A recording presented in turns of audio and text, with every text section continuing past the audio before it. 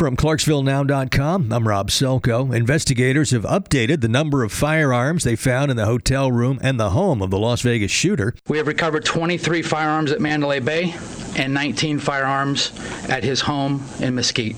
That is Assistant Sheriff Todd Fasulo. The death toll is now 59. More than 500 people were wounded. Authorities say there is no known motive.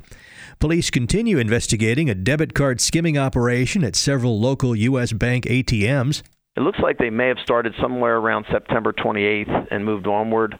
You know, if anybody's had their credit card or ATM compromised, contact the bank and then get with us for a police report. Clarksville Police spokesman Jim Knoll said they've taken about 50 reports of compromised ATM and debit cards, totaling more than $17,000 in fraudulent transactions. This is Bank Vice President Stephen Kimmer. One thing we wanted to make sure of is that any customer that uses our ATM or any ATM really looks carefully and makes sure that is there anything unusual attached to the ATM card slot or even inside the ATM card slot. So just make sure, and if they see anything that's unusual, don't use the ATM, report it to the bank and or the police. Kemmer said that customers that were affected can call an 800 number or walk in any U.S. Bank branch office for assistance.